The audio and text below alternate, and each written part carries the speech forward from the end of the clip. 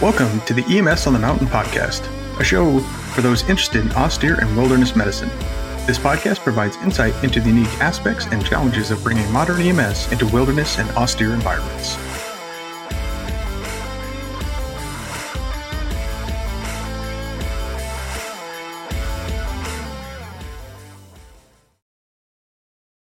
And this is what you get in person, folks. Welcome back to another EMS on the Mountain. This one, an episode from the mountain. That's right. Heck yeah. We're up here on duty, sitting in the bay. Sorry if you hear extra noise, and maybe you'll get lucky and hear us called away to go save a life or treat a stub toe.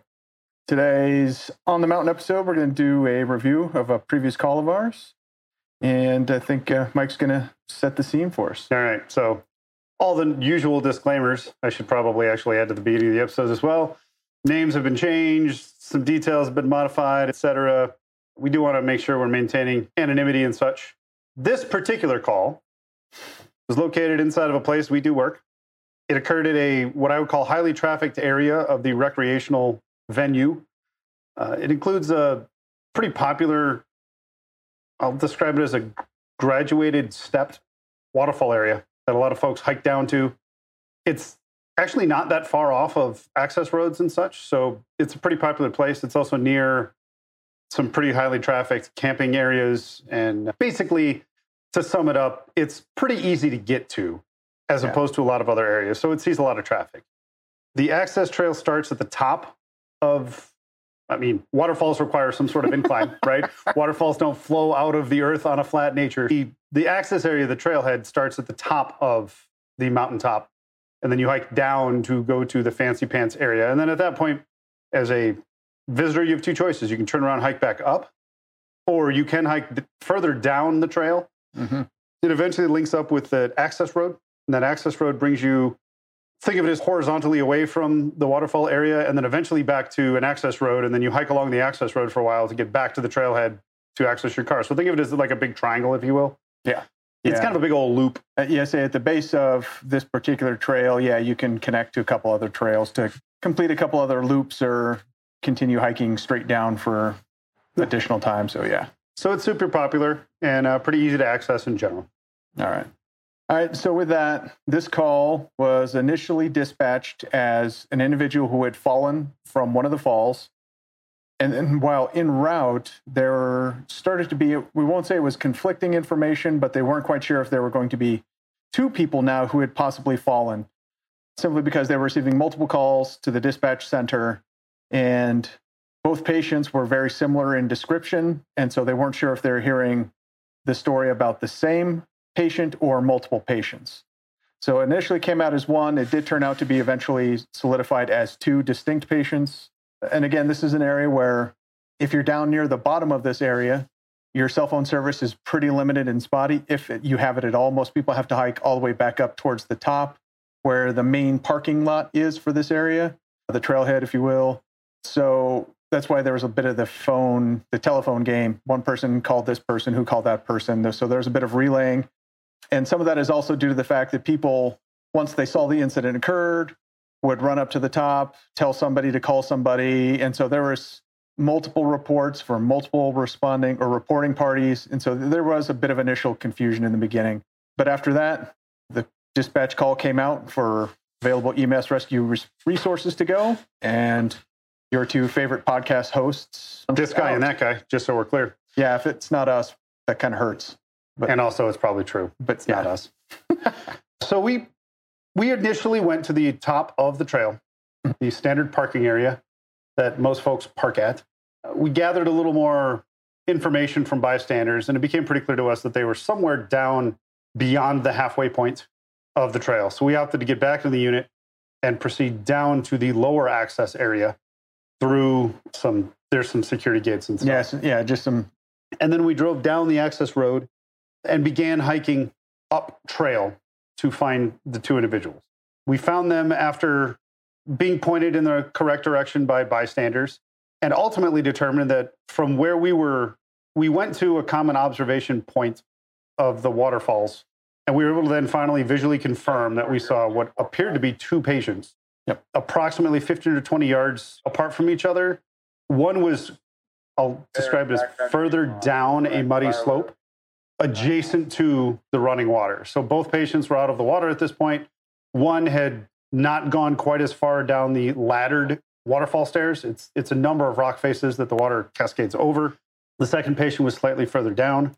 Sean and I basically attempted some mud skiing and skied our way sort of down this muddy slope to get to the patients. Sean took over what we will call patient number 1, and I took over care of patient number 2. All right. So, yeah, and that was just really a random choice. Once we identified these were our patients, it was kind of like, hey, you want to go high or low? And Mike chose low, and that's where it went. That's where it went. Yeah. So there was no planning as far as like any known quantity and help determine that. That was really just luck of the draw. So my patient, once I got down to her, she had within 1 or 2 minutes just been pulled from the water. Bystanders there say she had been in the water on the falls for about 10 minutes. I think there was they were a bit floundering in the water. People were kind of waiting to see if these 2 individuals would make their own way out, and was determined that they were kind of hurt and needed some help. Then some good Samaritans waded in literally and helped pull them out of the water and started to provide a little initial care on scene. So, and if you're not aware, there's no such thing, outside of some hot springs, there's no such thing as warm mountain water. No. I have never, again, outside of the caveat of a hot spring, I have never experienced anything remotely close to warm in the mountains as far as flowing water. And this is running water. It's usually only a couple of feet deep, depending on where you're at. But so obviously, if you're listening, you can already identify one potential problem with the patient. So as soon as we got her out. Was that because she was wet, or was it because she was cold? Yes. Okay. All right. If you don't know, being wet is one thing, but being wet and cold, well, that's 2 things. I'm a paramagician. It goes back. Thank you, Fitz, for that one. So when we got there, or I got to my patient, she'd been pulled out of the water, and some of the Good Samaritan bystanders there were helping to try to get her warm. Some folks had pulled out some extra fleece jackets and some things trying to cover her up, trying to help keep her warm. One individual was trying to bandage. There was a laceration above her right eye that she was trying to bandage up. Not having the most success with her attempts just because of the way she was trying to do it. I give her props for seeing the bleedy thing and trying to do some work on it, but we had to fix that. So initial patient assessment. So I'll just start basically head to toe. So looking from the top of her head, there was definitely some bruising and tenderness around her right orbit, obvious bruising, definitely the laceration there. Was some minor bleeding. Most of it was fairly controlled. It wasn't too significant at that point. Nothing else around the head was it concerning at that point. Working her way around back to the front. She did have blood inside of both of her nares, the nostrils. Bleeding there had stopped, but obviously she had had a nosebleed out of both nares at one point. There was coming down the chest, nothing. Abdomen was soft and non-tender, all 4 quadrants, which was good. Hips were stable and intact. And only thing with her lower extremities, she had a fairly good size, about a 4 centimeter laceration above her right patella, which is the kneecap, her left knee. And you could actually see the kneecap, right? It was a good, deep, solid laceration, and you could see down and actually see bone with that one. And that really wraps up core and lower extremities. So on her backside, she had a pretty significant amount of abrasions, some minor bleeding. Think of it as like some pretty good road rash, basically from the top of her back on the right side, from around the shoulder blades and coming all the way down the back on down to her right hip. So she had slid pretty significantly, most likely against some rocks as she was making her way to the end of this fall. There was a little bit of bruising around the ribs on that right side as well. So coming on upper extremities, there was pretty good looking deformity, not super angulated, but you could see some deformity. And there was some marked crepitus on the right forearm. So that one I was pretty sure was going to be fractured at that point. And then there was some tenderness and swelling around her left wrist as well. And essentially those were it for the initial noted injuries. Lung sounds were clear and equal. Her initial vital signs were good. Blood pressure initially was like a 110/90. Pulse was up there attacking a bit as to be expected. Respirations were probably at that point about a 24. She was breathing fairly quickly, and a lot of that was the cold water immersion getting out and just the overall shock of the experience of taking what we estimate to be, from bystander eyewitnesses who saw the fall, about a 20-foot fall. Mm-hmm. And this is a fall into, again, some shallow water and rocks, sliding across some rocks before kind of coming to rest against some rocks and then getting help pulled out. So both of these patients took a pretty decent fall, right? So PMS was all good, which was good to know. Patient did deny any loss of consciousness. She didn't claim any head, neck, or spinal pain, which was good. Bystanders there weren't sure about any loss of consciousness, but they don't recall noticing her unresponsive at any point. So most likely she was not. Just because of the mechanism, I did collar her, didn't put her on a backboard at that point. She'd already been out and moving. Our guidelines up here, if she wasn't showing any neurological deficits or anything else or obvious injury, we don't have to backboard. But she was put in a collar just out of precaution because she did take a 20-foot fall and did hit her head. So there was some concern there. So initial trauma assessment, that's what we found. My initial treatments, gained IV access, administered some pain meds and Zofran for nausea just in case. And then basically set her up on a normal saline drip, just KVO, just in case we needed that later. And of course, put her up on one of my pads, pulled out, I had a fleece jacket. I put that on top of her. We started getting her wrapped in, a space blanket and some other things just to try and help start warming her up. Not a lot done as far as active warming with her at that point. And that's really about it as far as all of our initial actions. And with that, Michael, tell us about patient number 2. All right. So my patient, as mentioned, was slightly further downhill from Sean's. When I got to her, she was screaming in pain. She was letting the world know that her boo-boo hurt real bad. There were, call it 6 to 8 bystanders that were attempting to just sort of carry her by holding onto her clothes and sort of dragging her away from the water. They were headed toward the adjacent trail, I believe. I mean, I didn't spend a lot of time interviewing them, but I believe in an attempt to get her to assistance. Yeah. I immediately deployed a tarp and had them just put her down on the tarp and begun my initial assessment. Again, I mentioned she was actively vocalizing the level of pain she was in. I immediately noted that she had a compound fracture to her left arm, like a couple of bones sticking out, wrist hanging sideways. She broke her arm pretty good. Yeah, this was one of those gnarly fractures that you kind of see in a textbook. Yes. And when you get one in real life, you're like, oh yeah, snap. It's broken. We definitely laid it down as in a relatively clean environment. And there was a bystander EMT that was there that was hiking. I immediately instructed that EMT after they identified themselves to begin working on stabilizing the arm with another responding EMT that had come inbound. And I immediately began trauma assessment head to toe, cutting clothes off, looking for injuries. So no major injuries to her skull. She had some abrasions from that you would expect from taking a ride down a waterfall. Collarbone was intact. I've mentioned the broken left arm. She was breathing she was breathing, I'll call it rapidly. I estimated it at about 20 breaths per minute. Anybody that tells you they can look at a patient and tell you how fast they're breathing is whatever. But she was not breathing at a normal rate. I made an estimate of, in about 15 seconds, she took about 5 breaths or so. So I called it 20. She had a large laceration over her right eye. It wasn't bleeding, but it was probably, I'll call it 8 to 11 centimeters long. I could see skull through the laceration, but it was not bleeding profusely. So I moved on. It turned out that one of the Good Samaritan EMT that was there had one of those home use battery-powered portable blood pressure cuffs in her pack. Nice. And she whipped it out, and I was like, cool, throw that thing on that arm that's not broken and give me some sort of numbers. Upper torso seemed to be intact. Sternum was not in a bad way. Hips were stable. I couldn't really get any sort of response upon palpation because it turned out that everything hurt. And she was letting me know that her pain was like 47 out of 10.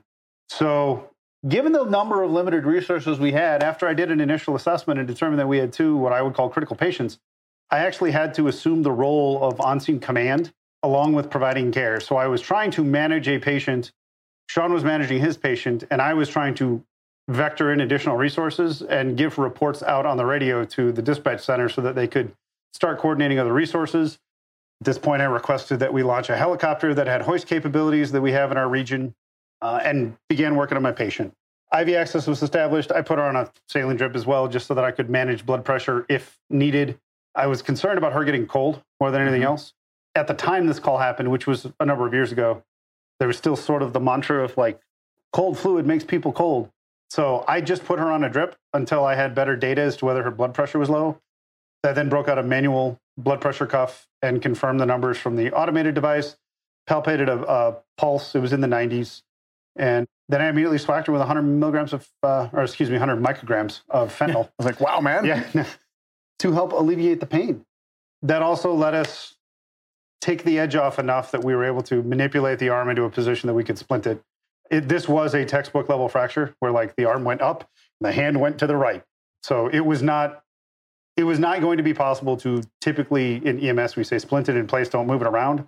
There was no way we were getting her into a Stokes basket and then getting her wrapped up in something to keep her warm and then getting her into a helicopter with her arm crooked. So we had to take a one-time effort to sort of reposition it so that we could get splinting materials around it and stabilize it.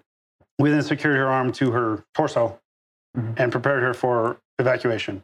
Again, the visitors there, the bystanders had taken out additional clothing and stuff. We put that on her to keep her warm. I also had her collared, and then I had her wrapped in a space blanket in an attempt to retain as much heat as possible.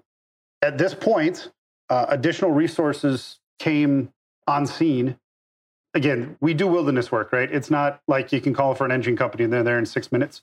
It was probably a good... Oh, I estimate at least 15 to 20 minutes. 15 to 20 minutes. That's what I was going to say as well. Before any additional resources other than Sean and myself and the 2 EMTs I just mentioned were there. So it was basically 2 paramedics, 2 EMTs trying to manage 2 critically ill patients in the woods for about 20 minutes with the supplies we had on our back. As I mentioned, once the additional resources arrived on scene, I grabbed one of the first inbound people that I recognized and I said, hey, I need you to take command. I need to go play paramedic, and handed that off to, he's actually been a longtime friend of mine, but he happened to be in the park, heard the call, and came on down. And then some additional resources came in, and we coordinated hoisting the patients out. I will mention, initially, our original plan was we believed my patient to be more critical after conversation. Our original plan was to hoist my patient and then request a ground transport ALS unit to the top of the trail.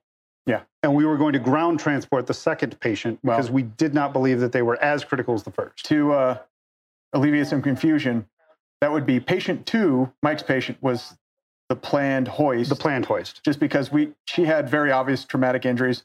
Patient 1, the one I was working, obviously I had some injuries as well, but they didn't at the time seem quite as bad. And so my initial recommendation for her, just based on initial presentations, was for an ALS ground transport to one of the closer, I think it's a level 2 trauma center. Yes. Yep.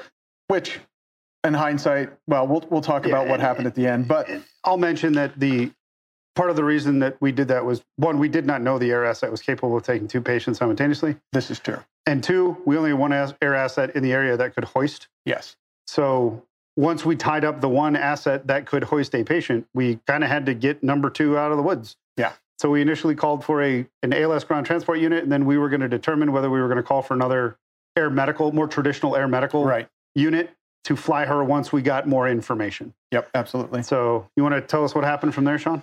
All right. Yeah. So as Mike mentioned, the call was made for the helicopter, which fortunately was a good sunny day, and they were currently mission free. And we're like, heck yeah, we're coming. So unbeknownst to me, because most of the command and support personnel that were coming were actually down at the lower patient, I did have one other EMS volunteer who did show up and assisted me, another EMT.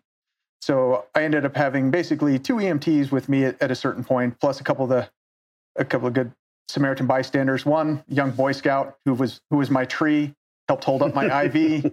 He thought that was pretty cool. At least he was there helping, holding an IV bag. He thought that was pretty neat. And so for a good while, I wasn't aware that they were planning to also hoist patient 1. So I was still planning for my ground transport. That's how I was preparing to package the patient and everything else. And then just because there was about a 20-ish yard distance between these 2 patients and a small elevation change, probably 20-foot gain or loss, depending what direction you're going. So one of the actual other volunteers that was there, who's also an EMT, he started kind of just relaying information back and forth between Mike and myself. And he actually helped shuttle some gear. I had a little additional extra gear that Mike needed. Just a lot of it had to do with that splinting that arm. We needed a couple extra triangle bandages and some things to help stabilize that arm better, just because it was a pretty significant fracture. And it's probably worth note, just for those listening that are not familiar with this, often in much more wilderness environments, you'll have a single repeater channel. It's not like the radio system is a trunked network where I could just say, hey, I want another channel on the trunk for communication between the two. That was it. So the one radio net we had was tied up with coordinating inbound resources. And flushing of porta potties. And flushing of porta potties. Literally. It was awesome. So Sean and I could not talk to each other on the radio. We had to have a runner go up and down the hill to communicate. When I said, hey, I need extra triangle bandages, do you have them? We're going to talk about the medication situation as well. But we kind of had to have a runner go back and forth because we did not have the ability to use a radio. And the noise of the rescue and the waterfall and the helicopter made it way too loud for us to yell to each other. Yeah. So, bottom line. And then other guy comes up and he's like, hey, there's been a change. We're now going to also hoist your patient. I'm like, oh, okay, sweet. And next thing you know, a couple of guys come trotting down the hill with a Stokes basket for me.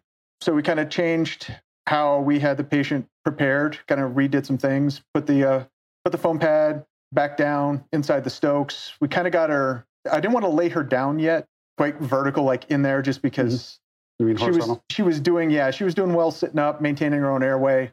And for those who aren't aware, you lay a patient flat and all of a sudden you lose a lot of your lung capacity for good ventilation. Not that she was having any trouble breathing, but I didn't want to monkey with a good thing at that time. She was splinted up on the one arm that I was 90% sure was a solid fracture. So, she had a traditional SAM splint with a sling and swath on that arm.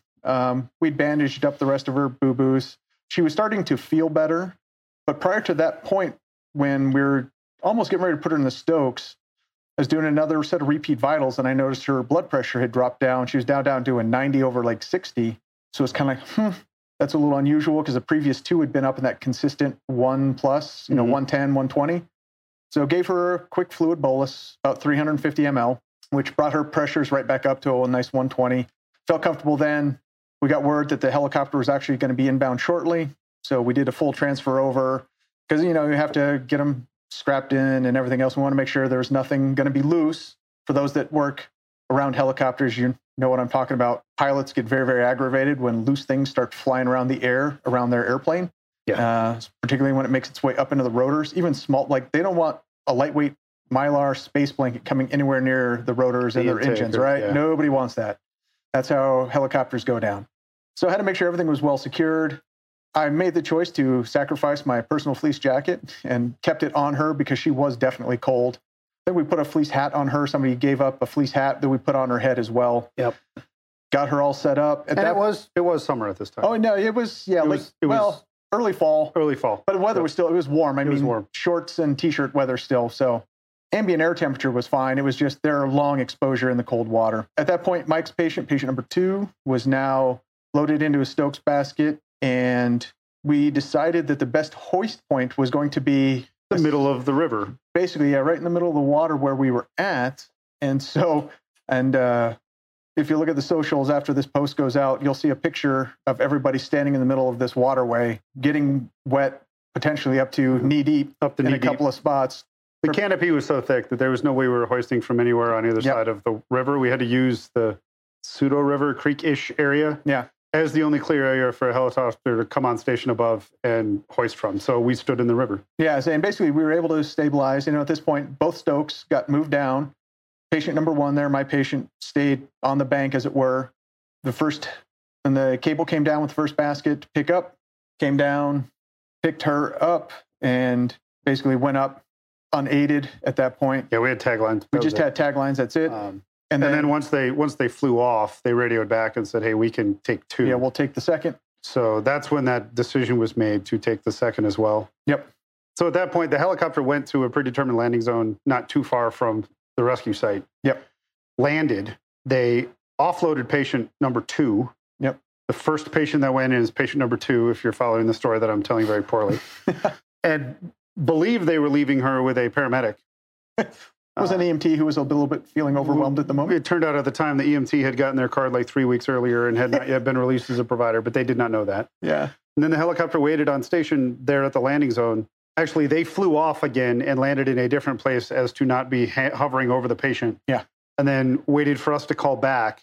At that point, the crew on the helicopter, it's a 2-man helicopter. It's a pilot and a technician. They had called and said, hey, since we're taking 2 people, we're going to need 2 providers. Yep.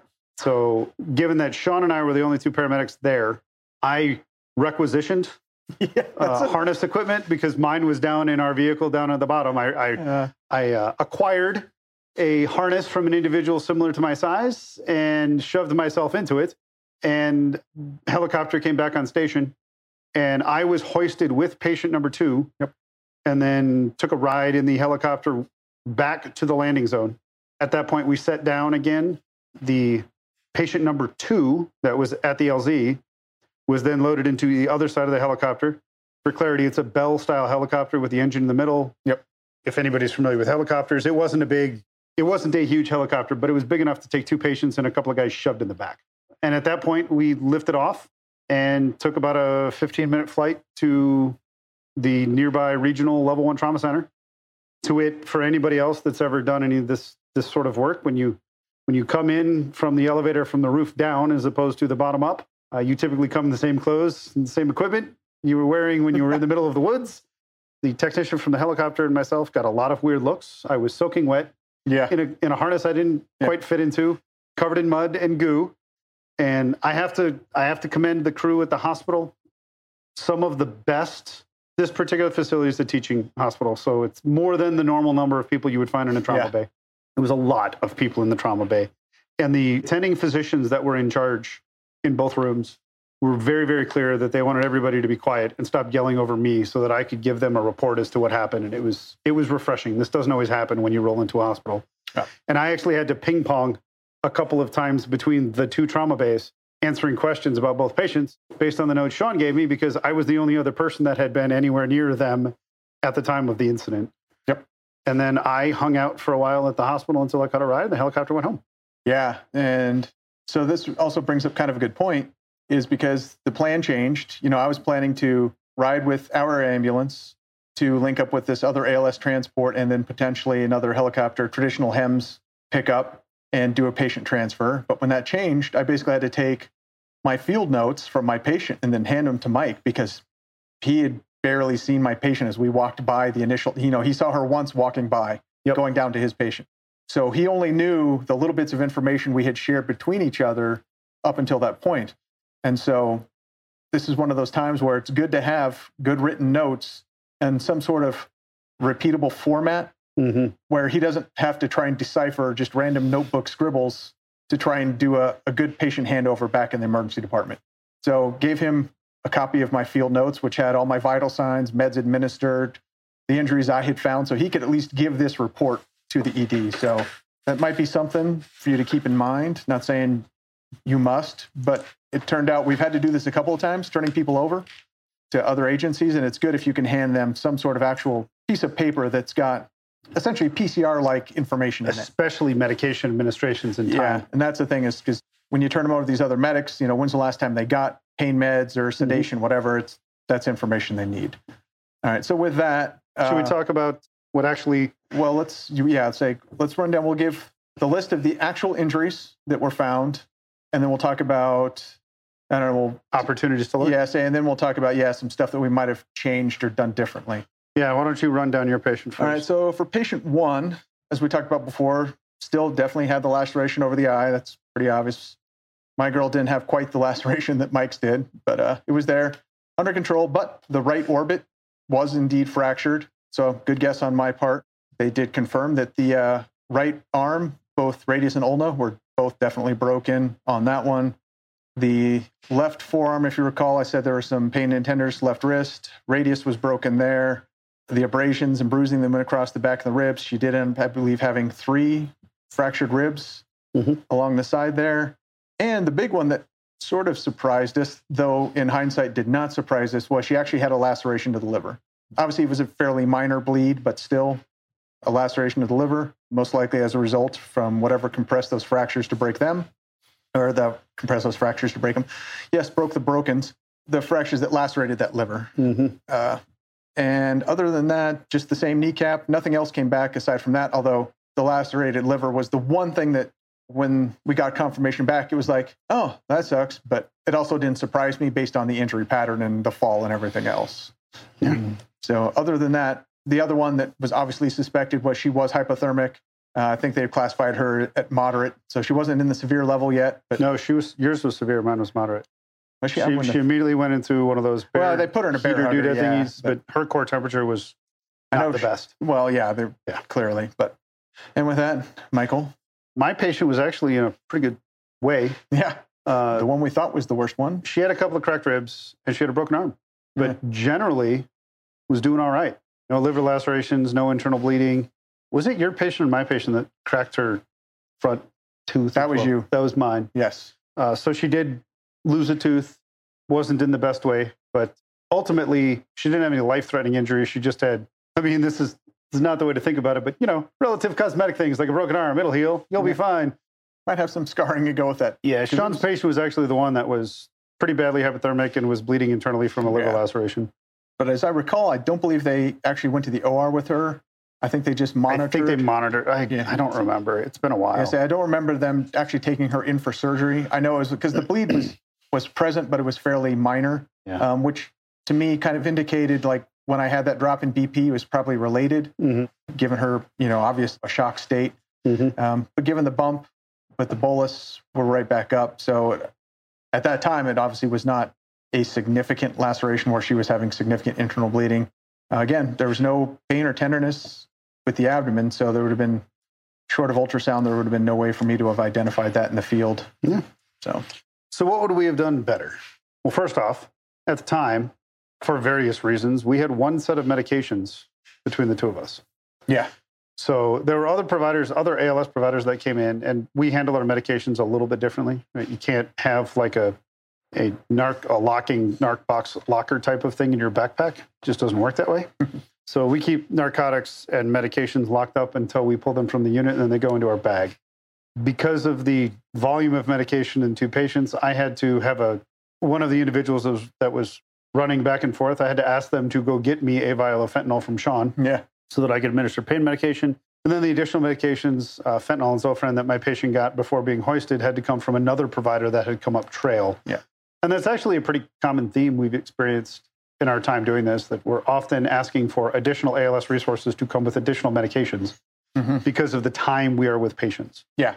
You know, sometimes we're with people for 12 hours, and one vial of fentanyl or 2 vials of fentanyl ain't going to get you 12 hours of pain management. No. So other things, I would have loved to have not had to have been, I mean, I sort of blushed over it in the story, but I was actively trying to do paramedic level work and also manage incoming resources and request things and answer questions on the radio. It wasn't just a matter of me giving a resource request and then everything happened. Like, people were calling on the radio saying, hey, do we need ropes? Do we need this? Do you need another Stokes? I was asking for more warming material. Go get X, Y, or Z is such and such available, while also trying to work on a patient. And it just is, right? There wasn't a whole lot I could do about it. But I was trying to manage the scene, coordinate inbound resources, get resource requests out, and also provide paramedic level care to a patient that was pretty injured. It was just a lot to do at first until I got somebody there that could take over the command function. Yeah, I think that's, well, and again, it's a lesson learned, but it's one of those lessons that there's no simple answer for just because of the nature of the environment. It's when the first adult that you knew could handle the physician arrived, you're able to turn it over. Like, there were a couple of other young EMTs that were on scene, but they were not versed in incident command. And I won't say this was like a mass casualty sort of situation, but almost. It was close. Right? I mean, if you use the textbook definition of it, overwhelms the available resources. And that's it's questionable, right? Because at first maybe, but then maybe not later. Yeah, because it's iffy. Because yes, the number of resources that were committed to the scene that were eventually there and ready and to assist and were doing work was a significant portion of the available responders. It only left probably 2 or 3 other people available for the whole rest of the area to provide any sort of response for, it didn't matter what it was. Yeah, anything. So that's why I said this was very, very close to making this, a mass casualty incident. Actually, I had to write a paper. I forget what it was for. Oh, one of my classes when I went. Yeah, when you went to school, right? Yeah, when I got a hair that tickled, and I went back to school, and that's when you got an associate's. Yeah, did my associates in paramedicine, and I chose that program because it was an associate's in paramedicine and not some generic EMS something, right? Which just personal thing was cool. But I had to write a paper about a mass casualty incident, and I actually used this rescue as my example story about how just even two patients, depending on your environment, could create the mass casualty situation. So again, another lesson learned is in the wilderness austere environments, two patients, one which outside of pain management turned out to be essentially almost BLS level care, right? Basic trauma care. Pain management was certainly needed for her. Looking back, potentially some sedation might have been good for her to get her calmed down a little bit as well. Same with my patient, but at the same time, she was alert. She was answering my questions, and I didn't want to monkey with a good thing and kind of even give her just a couple milligrams of like Versed. Life was good, and I didn't want to tempt the fates with at that time a good stable patient. And again, she didn't really need it. It's just one of those. And I will say, I think for both patients, I know mine in particular, there was a lot of anxiety and apprehension just prior to being hoisted into a helicopter when you were strapped horizontal into a weird metal basket, which at that point might have been good. But then again, now you got to look at, she's now being hoisted up into a helicopter, being looked after by, now two medics, one medic who has never seen any of these patients and is going to just get relayed via comms inside the helicopter en route to the hospital. So I still don't know that I would have changed what I did with my patient overall. Looking back, obviously I knew she was going to be hypothermic, but at that time we were not carrying anything to provide any sort of active warming, like none of the like chemical heat packs or anything else that could have helped start warming her up additionally. We put her in as much clothing as we could, but still, as if you're familiar with this environment and hypothermia, once your patients kind of start down that route, and especially once they're in that trauma state, you've really kind of got to get ahead of that. And this was one of those cases where it was very tricky to do. I basically was able to execute all the standard wilderness things, got her up on a pad, got her insulated from the ground, got her outer wet layer we got off. Had to do a little, obviously modesty control because we're in the middle of a very populous area. I'm sure there are videos all over people's other social media things watching us do these events. Dude, do you remember the guy? I do not remember the guy. When right before we went down, I just remember this, right before we went down the hill, and he stopped us. And he just, hey guys, is there an event going on or anything? Like, how often are you out here? Like, he just was curious about, like regular, like, hey, how often do things happen? Like, is this a pretty common occurrence? I forgot about that. I just distinctly remember saying, sir, I appreciate your interest. Got to kind of go do work now. But I got some things to do later. See you later. That point, we basically hopped over the retaining fence and scrambled down this hill to our patients. I forgot all about that. That is funny because, not that I want to be rude, but I kind of got to go. Don't want to be rude, but I kind of got to go down there and take care of the hurt people.